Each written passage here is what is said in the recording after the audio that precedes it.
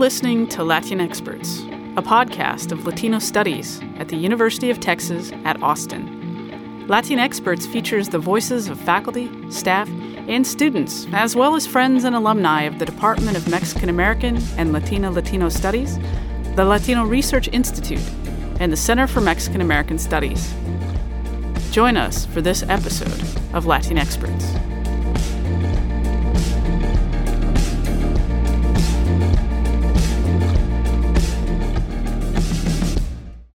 Episode 18. How stressed are healthcare providers during the COVID-19 pandemic?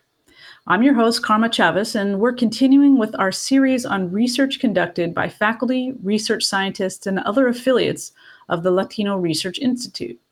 Today, we're talking with Professor Nelly Salgado de Snider, Senior Research Fellow with the LRI. Professor Salgado is a professor and senior researcher in medical sciences at the National Institute of Public Health of Mexico. She holds a doctorate in social welfare from UCLA and a BA and master's degree in psychology from the National Autonomous University of Mexico. She is the founder of the Global Health Program of the National Institute of Public Health of Mexico and the Latin American Global Health Alliance. Her research has focused on the interface of health sciences and social and behavioral sciences in the study of vulnerable populations in context of social inequality.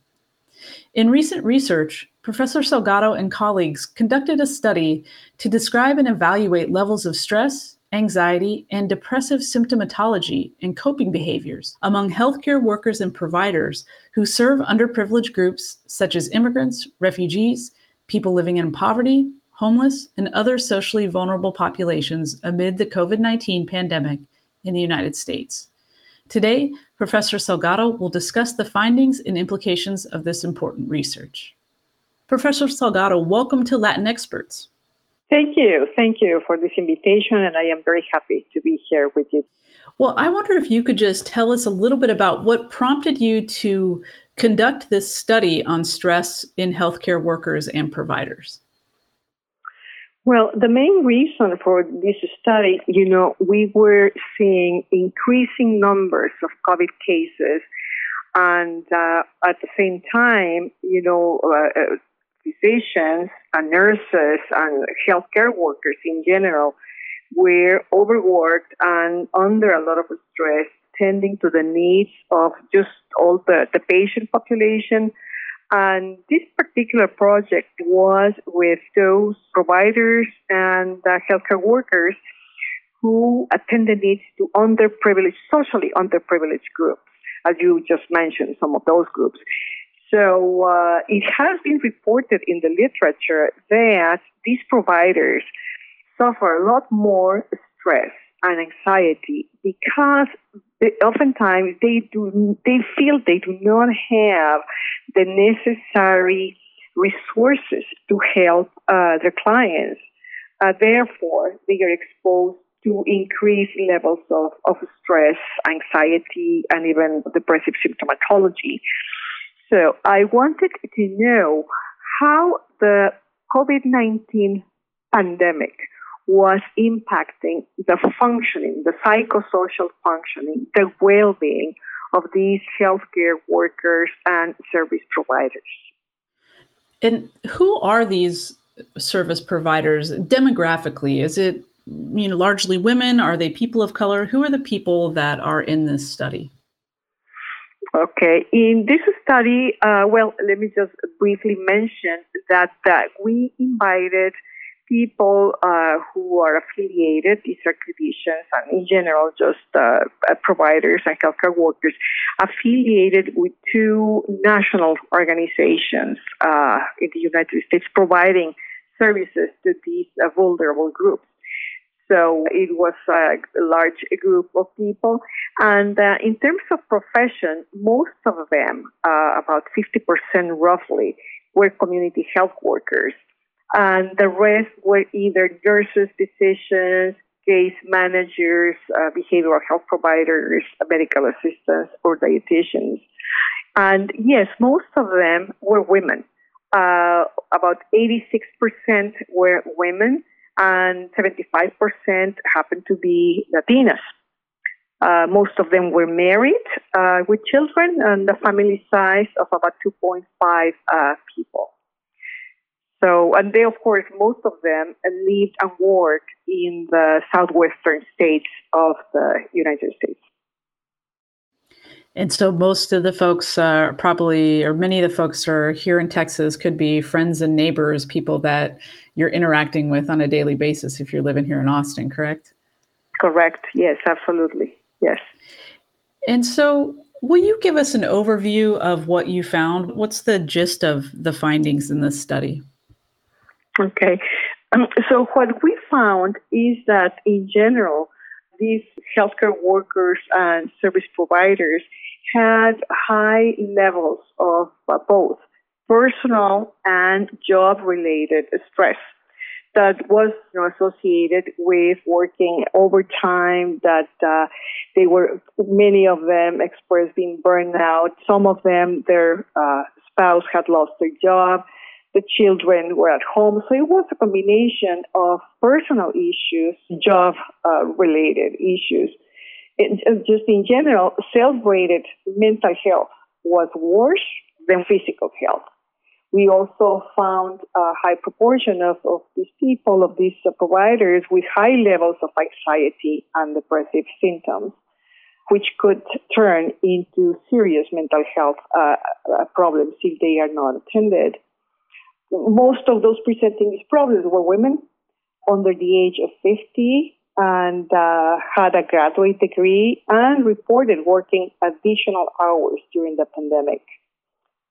So basically, that's what it was. Perceived general stress was low to moderate, with about 15% experiencing high levels of stress during the previous 14 days of the survey. And so in experiencing both the low and the high levels, were there specific catalysts that were leading to the anxiety and stress and depressive symptoms, or was it just the general experience of living through this pandemic as a healthcare worker? I think it was just the social unrest, the concern that is there, during the pandemic. But as I mentioned before, some of them were going through some personal issues, such as their spouse losing their job or being afraid of bringing the virus home and infecting members of the family. So other issues had to do with perceiving that they were not completely protected as far as personal protection equipment, and that they felt at risk. So this added some stress to what they already were feeling. Right, right. And are these normally considered stressful jobs? In other words, do the people in your study, would they normally test for high levels of stress? So I will say yes, because when you provide services to others, of course, there is a certain level of stress involved. But when it comes to serving those who are already marginalized by society, such as people living in poverty, refugees, migrants, homeless, farm workers, it's harder because they need so much more resources than the general population. And when your institution or your agency or yourself, you're not able to provide all those services, there is a sense of frustration that adds to the regular working responsibilities. Yeah, that makes a lot of sense.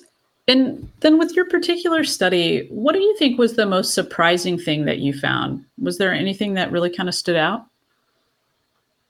Well, perhaps the more surprising thing is that in spite of the fact that these were health workers and that I'm assuming they knew about the importance of seeking mental health support or taking care of themselves, only a few sought mental health support. For instance, one of the findings is that almost 7% seek in-person mental health support, and about 21% it was virtual. So they did not perceive the need of seeking mental health when they, in fact, were under a lot of stress. Also, not all of them involved in self-care behaviors such as meditation, exercise, or relaxation. And to me, it's sort of surprising because I assume that if you are in a job in which you are exposed to so many stressors and you are aware of that, you try to find spaces for releasing that stress, to find help if necessary. But of course, I can also understand that the pressure from work is there, and perhaps there is no time to tend to the job pressures and family pressures, and then taking care of the needs of personal needs is going to be very, very hard for these providers and healthcare workers.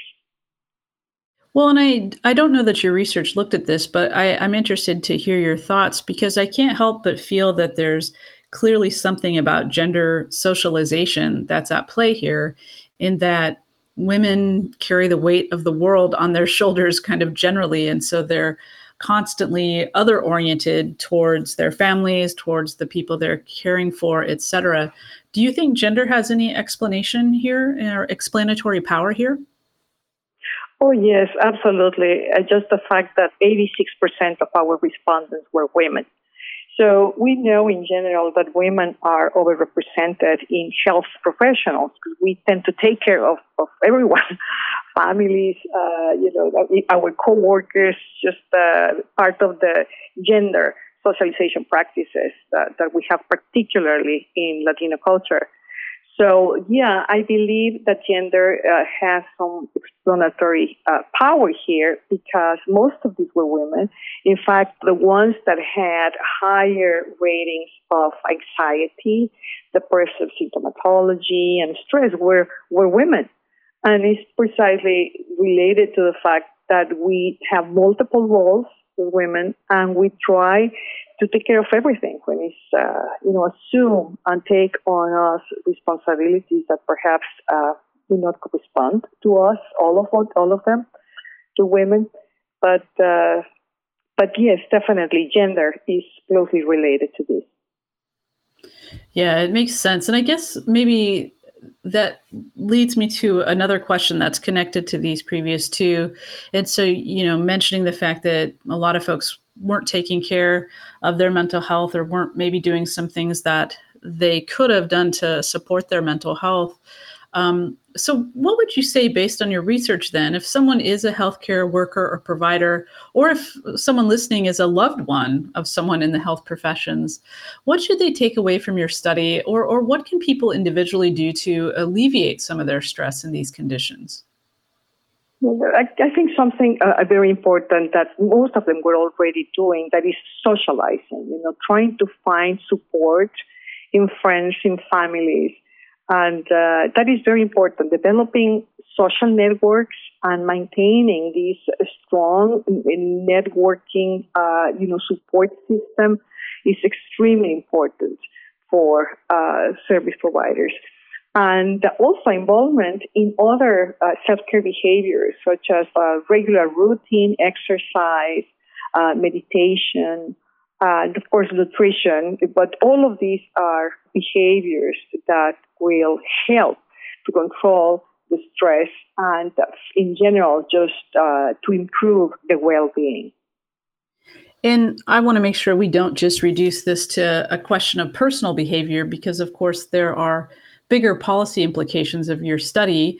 And so beyond the individuals who are suffering stress, who should take action? Should it only be clinics and employers and professional associations, or do state and local governments also have a responsibility?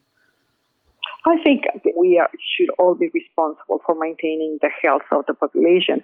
But yes, of course, the results of this study have also implications for policymakers and for organizations, for institutions, agencies where they have healthcare workers, learning new healthy coping mechanisms, and just providing the spaces and providing the resources so that healthcare workers and providers can take care of their mental health. And definitely, these healthcare facilities and organizations, associations of healthcare professionals and health workers, they should get involved.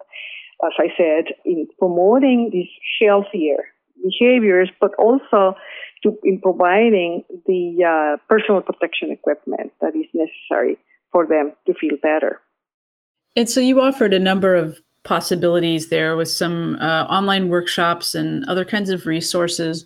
Are these hypothetical, or are there already clinics and other organizations that are in fact providing these kinds of services for their employees who are healthcare workers and providers? No, these are not hypothetical. In fact, there are organizations that are already providing these type of services to their affiliates. For instance, Migrant Clinicians Network, which is one of the organizations who we work with, is there. There are many online resources that have been developed in the last 3 months, and the resources are available. And we know that these resources do help to decrease the stress levels and to perform better in their jobs. And so with that in mind, if there's one primary audience that you really hope reads this research and does something with it, who would be that audience? I would say healthcare facilities, the employers and associations of healthcare professionals. Basically, these recommendations will go for them. And so what's next then with this research project? So are you continuing to do this type of study as the pandemic goes on, or where does this research go from here? The findings of the research are, important even after the pandemic, because we may be facing another pandemic, another situation that has a high demand on time and resources of health personnel. So it is important to be ready, to be prepared. So, yes, this is the first part. We are conducting, or we already collected a second wave of data, and we are planning on comparing the first wave with the results of the second wave that is 6 months later. We're working on that. So that should give us an idea of what, if there were any changes, in the last 6 months from time one to the second wave. So that it will be important to be prepared for the future and the implications, not only for, COVID, as I said, not only for COVID-19 pandemic, but for other health emergencies are there to take care of the mental health of these providers. Well, it seems to me that part of what you're saying too, Professor Salgado, is that what happens in COVID times, which seem unusual, maybe was less unusual and just put pressure points on some of the weak spots that were already there. And so these services not being present, for example, or some stressors already existing just got exacerbated in the pandemic. And that's why the lessons from the pandemic remain so important in this context. Is that fair to say? Yes, definitely. Well, Professor Salgado, I really appreciate having this conversation with you today. That brings us to the end of our time. But thank you so much. Thank you. Thank you for this invitation. And our guest today was Dr. Nelly Salgado de Snider, who's a senior research fellow with the Latino Research Institute. And I've been your host, Karma Chavez, and this is Latin Experts. Hi, all. This is Ashley Nava Monteros, the Communications Associate at Latino Studies. Thank you for listening to this week's episode. Make sure to check out the Latino Studies Instagram page. Follow us at Latino Studies UT to keep the conversation going.